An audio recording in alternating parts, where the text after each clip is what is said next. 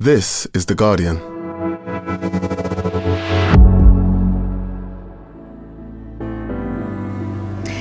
Today, we're at the Labour Party conference in Liverpool to hear what their big vision is. But first, their promises to sort out the current economic crisis.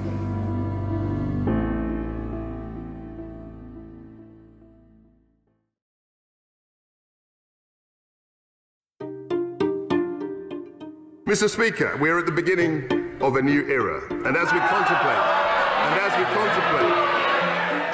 Last week, the Chancellor, Kwasi Kwarteng, made a big announcement that from April, he'd be cutting taxes. In fact, it'd be the largest package of tax cuts in 50 years. From April the 23rd, we will have a single higher rate of income tax of 40%. This will simplify the tax system. He promised that cutting taxes in this way would get the economy growing. But the way the financial markets reacted was disastrous. Now, the British pound has fallen to its lowest level ever against the US dollar. In early Asia trade, sterling fell to $1. After less than a month in power, Liz Truss's government had just caused a currency crisis. To the rest of the world, it seemed unbelievable. I think the UK is behaving a bit like an emerging market, turning itself into a submerging market. They'd added another strain to the economy at a time when millions of people across the UK are struggling to even pay for their basic needs. And as the country was looking for answers, the Chancellor seemed to have none. Chancellor, what are you going to do about the turmoil on the markets this morning, sir?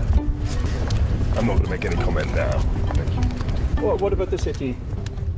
To the Labour Party, this crisis presents an opportunity. They've been out of power for 12 years now, but here at their annual conference in Liverpool, it's felt like the confidence of members is high. It's amazing. I've never felt so hopeful in my life. I just feel like we are going to win. There seems to be a real positive energy, like we're on the verge of a great victory. I've been coming for many years. I've never felt quite this buzz, and people are saying quietly, you're going to win. For the party's leader, Keir Starmer, it's a critical moment to prove that he has a better vision for the country and to present himself as the Prime Minister in waiting. The government has lost control of the British economy. And for what? Not for you, not for working people. The only way to stop this is with a Labour government.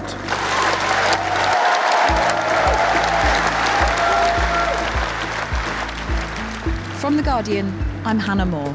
Today in Focus, what's Labour's vision to lead Britain out of crisis?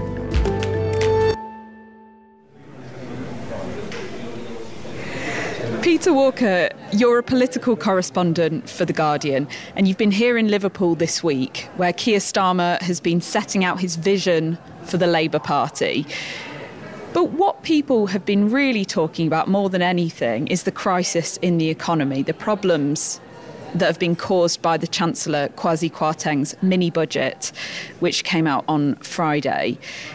Tell me about that. Well, this was the fiscal statement, a budget which is not a budget. That surprised quite a lot of people. I mean, Liz Truss and Kwasi Kwarteng have always said they wanted to cut taxes. And they did, and they did a couple of things they said they were going to do, like saying they would not increase corporation tax as planned, that they'd reverse the cut to national insurance, and also, as lots of people expected, a 1p cut in income tax. But they kind of went further. They also got rid of the top 45p rate of income tax, which surprised a lot of people. I mean, there's one report that said someone in a public gallery, when that was announced in Parliament, could hear a Tory MP going, Jesus Christ, because they genuinely didn't expect it. Their theory, which they've believed in for a long time, is this idea that if you have a low tax, low regulation economy, then it frees up people to take risks. And you have people who think, well, if I set up my own company, I won't pay the 45p rate on income tax if I earn over £150,000. And they've promised that the economy, after a decade or so of slow growth, will grow. They want to grow it to 2.5% a year, if not more. And the idea is just to give the economy a big kick in the bum and get it going as quickly as possible. This was always going to be a bit risky because that kind of tax cutting to grow the economy has got an economic background to it, but people tend to not do it during a period where there's inflationary pressure and where there's interest rate pressure. So you have this thing of the government trying to kickstart the economy, and as people keep on saying, the Bank of England trying to keep the foot on the brake. And with this combination, financial markets got spooked. Well, it looks like the markets are still reeling after the new Chancellor announced huge tax cuts at the end of last week. Today, the pound plunged to its lowest value ever. It's opened. The pound's fall follows a frosty reception by the markets to the British government's announcement last week. It will cut taxes and hugely increase. And the problem is also that the measures they've introduced disproportionately benefit the better off. Tax cuts tend to, because if you earn more, you pay more tax. But particularly getting rid of the 45p rate of income tax, that literally only benefits people who earn £150,000 or more a year, which is, again, literally the 1%. So it's kind of this economic laboratory experiment that's been visited on the country. And there's a lot of people who are kind of scratching their heads thinking, well, what are they doing? Because it defies the rules of political logic. And one of the strange things about the Labour conference is that, it starts on Saturday. Most people arrive Saturday night into Sunday. And on Sunday evening, everyone was basically looking at their phones, seeing what the pound was doing. And that coloured everything, because you've got a full-blown fiscal monetary crisis going on. I mean, one of my colleagues yesterday said she was at Labour conference the whole day and hadn't written a single thing about the Labour Party. Wow. She'd just been writing about the currency crisis, speaking to Tory MPs, seeing how they felt. And to one extent, if you're in opposition, it's quite annoying because you want to get a chance to get your ideas out there. But a big part of their narrative this week is, the government is not very good. And that certainly helps burnish that story. So the Chancellor's announced these tax cuts that have panicked investors that, as you say, are likely only to benefit the very richest in our society. The pound fell to a record low against the dollar. Banks have stopped offering certain types of mortgages as well. How have people here at the conference been reacting, hearing that news, all of that happening outside these walls? Well, there's a mixture to it. Some of it is the kind of Labour MPs and Labour front benches who are basically, they're asking us, do you know why they're doing this? Because we've got no idea. And it's this kind of aghastness of this is really weird, but also this realisation that, it's a twin thing, because these are MPs. They see the effect on the communities that they serve, and they're genuinely worried.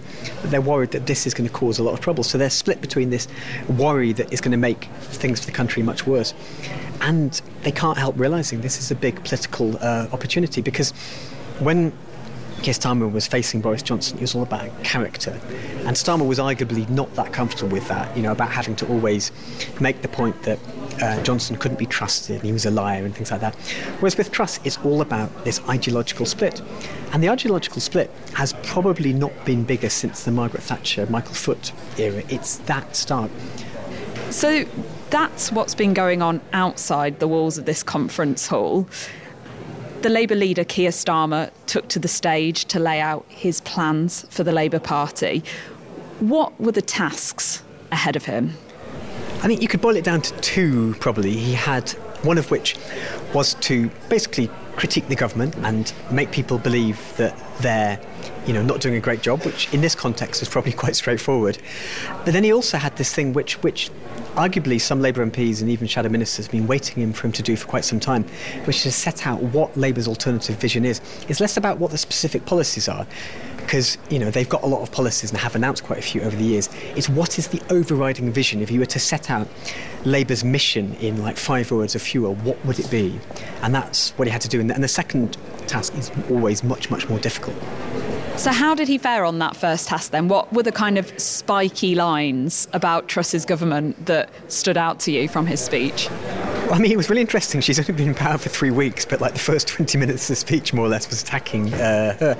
He was very keen to stress the fact that this is kind of 12 years of Conservative government, because there is this ambition, whenever the Tories change leader, they did it with Boris Johnson and with Liz Truss, to say, the management's all brand new, don't worry about the previous years. So he wanted to kind of put it into this continuum of Tory rule. So he was talking about the degradation of public services. The mess they've made of our public services. Strong public services are the foundation of a successful economy, always. In terms of nice lines, there was one bit where he referred to the old Conservative criticism of the Blair-Brown government not fixing the roof when the sun was shining. They used to lecture us about fixing the roof when the sun was shining. But take a look around Britain. They haven't just failed to fix the roof. They've ripped out the foundations, smashed through the windows, and now they've blown the doors off for good measure. And there was also another one. The Chancellor, Kwasi Kwarteng, has said a lot of quite kind of pointed things over the years. And he Starmer quoted Kwarteng as going on about a vicious cycle of stagnation. Their record is appalling. The worst decade of growth in 2 centuries. Or, as the Chancellor puts it, a vicious cycle of stagnation. Now, and I got quite a good laugh. And from memory, that got a standing ovation too. There were, I counted 13 throughout the speech. People were enthused. You know, it's an exciting moment. So what were people enthused about then? You talked about the 2 tasks. 1, sticking the knife into the current government, and 2, setting out what Starmer's vision is. What were his key ideas? His key ideas were, in part, ones he's referred to before, which is set out himself as a person, a potential Prime Minister to the British public. So he was going on about how he has this empathy with people who have grown up wanting aspiration from poorer circumstances. I remember when our phone was cut off because we couldn't pay the bill. How hard it was to make ends meet. But there's something else I remember about being working class in the 1970s. Hope. Not a grandiose, utopian dream kind of hope. A hope that was ordinary. And he had this quite long section which got a good reaction. In Grimsby a few months ago, I was really struck by a woman I met. She said something which was really simple. I don't just want to survive, I want to live. As I got back on the train, that phrase went round and round in my head. And, I don't just he says, that's our mission. People don't want to live, they want to thrive, which sounds quite Meghan Markle-ish. I think it might be one of her lines. I don't think he deliberately took it from her. It was quite Instagrammable, that, wasn't it? A bit of a wellness speech. But it's a good point, because a lot of people are just feeling they have to kind of struggle with bills every month. They get on trains which don't work. They wait 6 months for a doctor's appointment. And it's a bit of a slog through treacle, and they want life to be slightly easier. So I think that's quite resonant. In policy terms, the only kind of rabbit out the hat, such as it was, he was slightly briefed, was this idea of great British energy. And because it is right for jobs, because it is right for growth, because it is right for energy independence from tyrants like Putin, then yes, conference, great British energy will be publicly owned. Which is a green, sustainable energy firm which will be publicly owned, which obviously tickles the preferences of the Labour conference. And it ties into this wider idea of an economic recovery based on green energy, but things like insulating homes and stuff like that. He was going on quite a lot about how it was a shame that not only energy firms are owned by foreign companies like the French and the Chinese, but also the fact that even the infrastructure, like wind turbines, are built in different places. He wants to bring that all here. And the Liz Truss, Kwasi Kwarteng approach is things like fracking, more North Sea oil, getting the energy supply higher. But no one quite understands why they don't want to do an insulation drive, because that's quite quick and works very well. And that's one of the kind of big Labour offerings. And again, Starmer had this long anecdote about going to someone's house that had been newly insulated. I went in January. It was freezing cold. I was invited in. The house was warm. The energy bills next to nothing. And the tenants were grinning from ear to ear. And why not? Over £1,000 off your winter fuel bill. What's not to like? And again, this is an image that people can get very easily. I'm living in a drafty house. Wouldn't it be nice to pay less and be warmer? That's something people can connect with. And on the economy, Rachel Reeves, the Shadow Chancellor, spoke here on Monday. What's her plan to sort the economy out? Her plan, it's fair to say, is relatively vague, and that's quite typical for oppositions because you don't generally set out a full plan of spending and taxes and how they balance out until an election is kind of due. She pledged to reinstate the 45p top rate of tax, which is what you would expect, even though there was supposedly a bit of debate about that. But other tax cuts which Truss has introduced, are going to stay. So they're not going to reinstate the 1p cut to income tax. They're not going to reinstate the national insurance rise. And, the political arguments are quite compelling, because you don't want to go into an election with the Conservatives saying Labour are the party of higher tax. And the trickiest thing for this is that Labour have got big ambitions for public services. A big part of Starmer's speech was we will make public services work. But if you're committed to cutting taxes, it's quite hard to get that to pay. And some of Rachel Reeves' lesser speech, but more her broadcast interviews, were quite vague about how it would happen. And one of I think probably the most important part of Starmer's speech, which was quite low-key, was him warning people that this is not going to be easy. I would love to stand here and say Labour will fix everything. But the damage they've done to our finances and our public services means this time the rescue will be harder than ever. And that's something people need to get, that things are quite tricky. Public services have been run down since 2010. And if you're committed to tax cuts, then it's not easy to square the circles. And that's going to be a big task the next couple of years. So he was trying to come across as being pragmatic. Who would you say he was trying to appeal to? Really taking his speech as a whole and maybe taking into account Rachel Reeves' speech as well. Who are they trying to appeal to? Who are they trying to win back? I mean, with all political speeches, there's two audiences. There's the people in the room who you want to enthuse and get standing on their feet and cheering, and then to go back to the local areas and want to go out and kind of canvass and stuff like that. Because, there is a lot of people, Labour people are making the point that the next general election, a big part of it is going to be the kind of ground game, as they call it, and they really need councillors and volunteers to be willing to go out and fight and think that they're going to win. But obviously, the much bigger audience is the TV cameras and people watching. And they're trying to present Labour again as this fiscally responsible party, which Tony Blair very successfully did, and which to an extent, given what's happened in the last week with the money markets, is slightly easier for them. But again, that's something they really feel they need to do. There definitely has been a sense that the left of the party are being marginalised under Keir Starmer's leadership. What's the strategy here? What has that meant for MPs on the left of the party? To be honest, it's reasonably harmonious in that obviously Jeremy Corbyn is still suspended for the party, so he's not even a Labour MP at the moment. One of the weird things is that it's seen almost as this battle between the left and right. But, there is this sense that the Parliamentary Labour Party and even a lot of the shadow ministers are basically centre-left, even Starmer himself. There's lots of kind of, mini battles going on. But I think if there is a worry amongst some MPs is that Starmer has and his team have very much won the battle against the left. And yet they're still trying to crush them even more, and that's creating a little bit of resentment amongst some. So some MPs, if you talk to, you basically say, look, enough. We finished him off, we don't need to make a point. He's a leader, no one's about to challenge him, just kind of leave it. And one controversy for the party recently has been about whether it's appropriate for Labour frontbench MPs to stand at picket lines. I noticed that Angela Rayner, the deputy, mentioned in her speech this week that she supports the right to strike.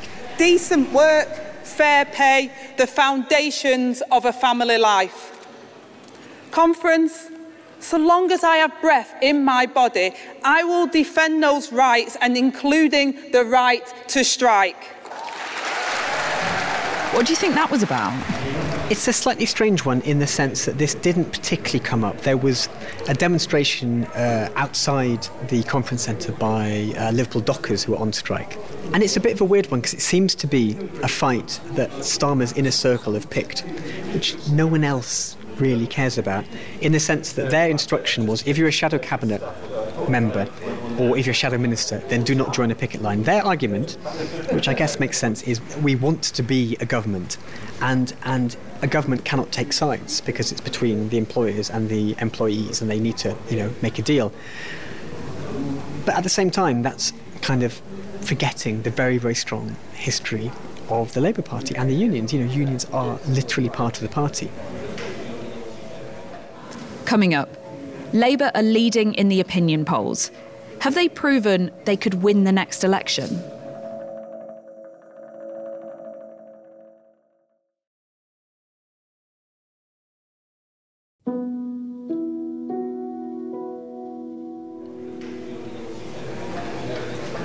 A YouGov poll that came out this week suggested that Labour are regaining the public's trust.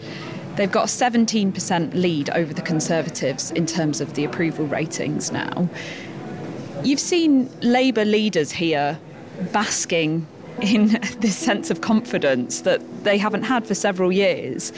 Why do you think that is? Has Keir Starmer finally shown that he's the person to win the next general election? I mean, that's the $64,000 question. It's one that, slightly boringly, only voters can make their minds up on. If you speak to Labour MPs and ask them outright, do you think you're going to win the next election? Then they almost all say, on balance, yes, I think we will. But they all immediately then say, but there's a lot of work to do. It's partly just the kind of tedious stuff of getting volunteers out locally. But also they say that there has to be this big idea to sell to them. But they're also making the point that the actual electoral numbers are really tough. It would be a massive turnaround if Labour went from 2019 to outright winning the next general election. The swing would be huge. And a lot of the issue is things like the Red Wall, because the loss of these Northern and Midlands, mainly working class towns, is something that didn't just happen in 2019. 2019 kind of sealed the deal in terms of partly Brexit, partly Jeremy Corbyn. But it had happened probably from 2005, 2010 onwards. This connection between Labour and these working class non-city voters had dissipated over time. If you look at a lot of seats, the majorities have gone down and down and down and down.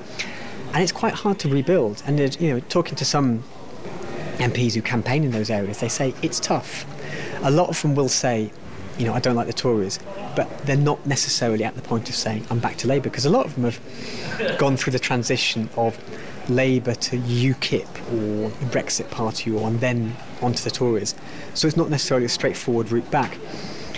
And the other thing too is that in terms of polling, the party has been here before. They were consistently ahead of the polls before the election in 2015. And then the voters decided they didn't think Ed Miliband and his vision was what they wanted. So there is this residual worry that it might be the same thing again. Well, Peter, your reporting is far from over. You're going to be at the Conservative Party conference next week. How effective do you think, looking back on this conference, how effective have Labour been in putting pressure on Liz Truss ahead of that conference to present a vision of how she's going to give the public confidence in the current government? I think Team Starmer will be satisfied. They'll see it as job done, that they've got through it without any major gaffes, at least not related to the leadership. And it's this kind of ratchet process that they're adding on to the pressure already there from the financial markets, from voters for the polling, but also from Conservative MPs. And, I think there is an argument that much as a lot of the MPs here have been looking out to the outside world, to the financial markets and to what the Tories are doing, inside the Tory conference centre, it's going to be much more inward focused. They're going to be thinking, yeah, Labour did fine and it's a worry, but a lot of the MPs are going to be thinking, A, why have we elected these people? And B, what are we going to do now? I mean, some of them are very openly making plans for what they're going to do as a future job. It's at that stage of the cycle, it's at that kind of death spiral. So I think they're going to have an eye on Labour and thinking, well, he did fine. It's still not this complete existential threat. This isn't Blair in 1996, because there was this compelling vision there which people understood. And to be fair, Keir Starmer has another year or potentially 2 years to get that, and it's an incremental process. But Liz Truss is going to be looking over her shoulder at her colleagues more rather than looking towards Liverpool at Labour. Peter, thank you so much. Thank you very much. That was Peter Walker. If you want more from the Labour conference, and why wouldn't you, have a listen to Politics Weekly UK, which is out tomorrow. John Harris will be giving you the full roundup with guests including the Mayor of Greater Manchester, Andy Burnham. This episode was produced by Alex Atack and Natalie Katena and sound designed by Axel Kukoutier. The executive producer was Phil Maynard. We'll be back tomorrow.